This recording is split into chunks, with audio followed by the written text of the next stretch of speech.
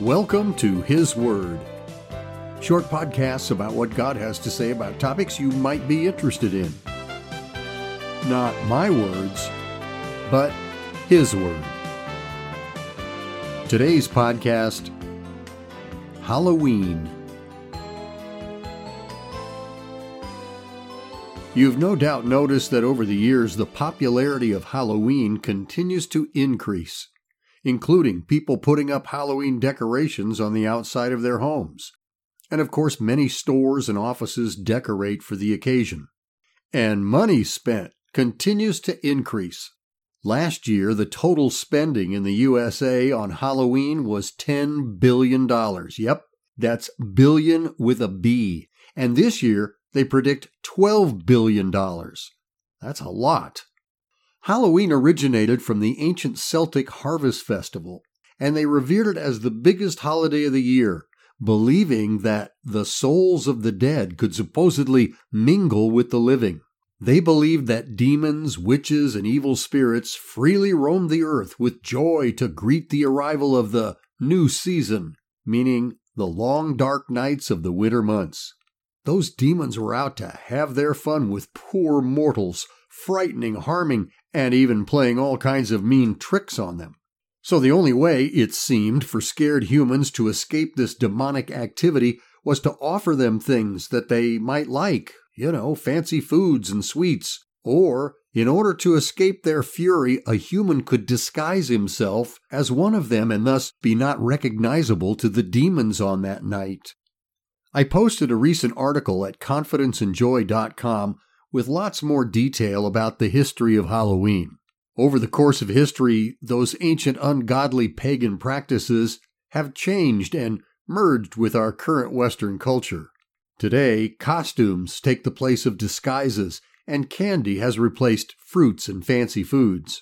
And for many people, it's just a fun holiday, but its pagan, ungodly origins are in honoring the dead and the author of death, the devil. For those who love the one true God, it's very apparent that many of the visuals associated with Halloween are not at all godly, according to the Bible, His Word. Witches, demons, sorcery, His Word says, are an abomination to God. Oh, and so many skeletons, which of course represents death. I saw one you could buy at Home Depot that was at least 14 feet high. Now, is it inspiring to you to look at a skeleton?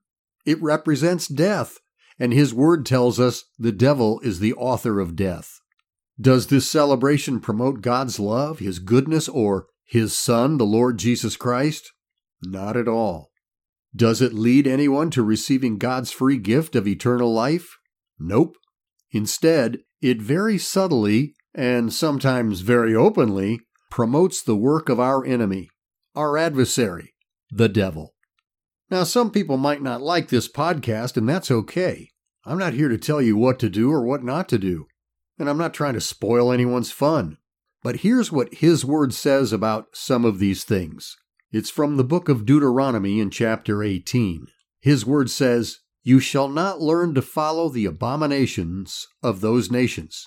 There shall not be found among you anyone who practices witchcraft, or a soothsayer, or one who interprets omens, or a sorcerer, or one who conjures spells, or a medium, or a spiritist, or one who calls up the dead, for all who do those things are an abomination to the Lord." That's pretty clear. For me personally, I don't participate in Halloween. Not at all. I don't even give out candy. My porch lights off that night. I certainly don't view it as a holiday. Holiday means holy day, and it's far from being holy. And I don't judge anyone who does participate, but I'm not at all shy to say why I ignore it. Thanks for listening. If you think this podcast might be helpful to someone, well, share it with them. And you can find full-length teachings, both audio and video, available free at confidenceandjoy.com. And if you haven't subscribed to this podcast yet, please do. And until next time, enjoy reading His Word. God bless you.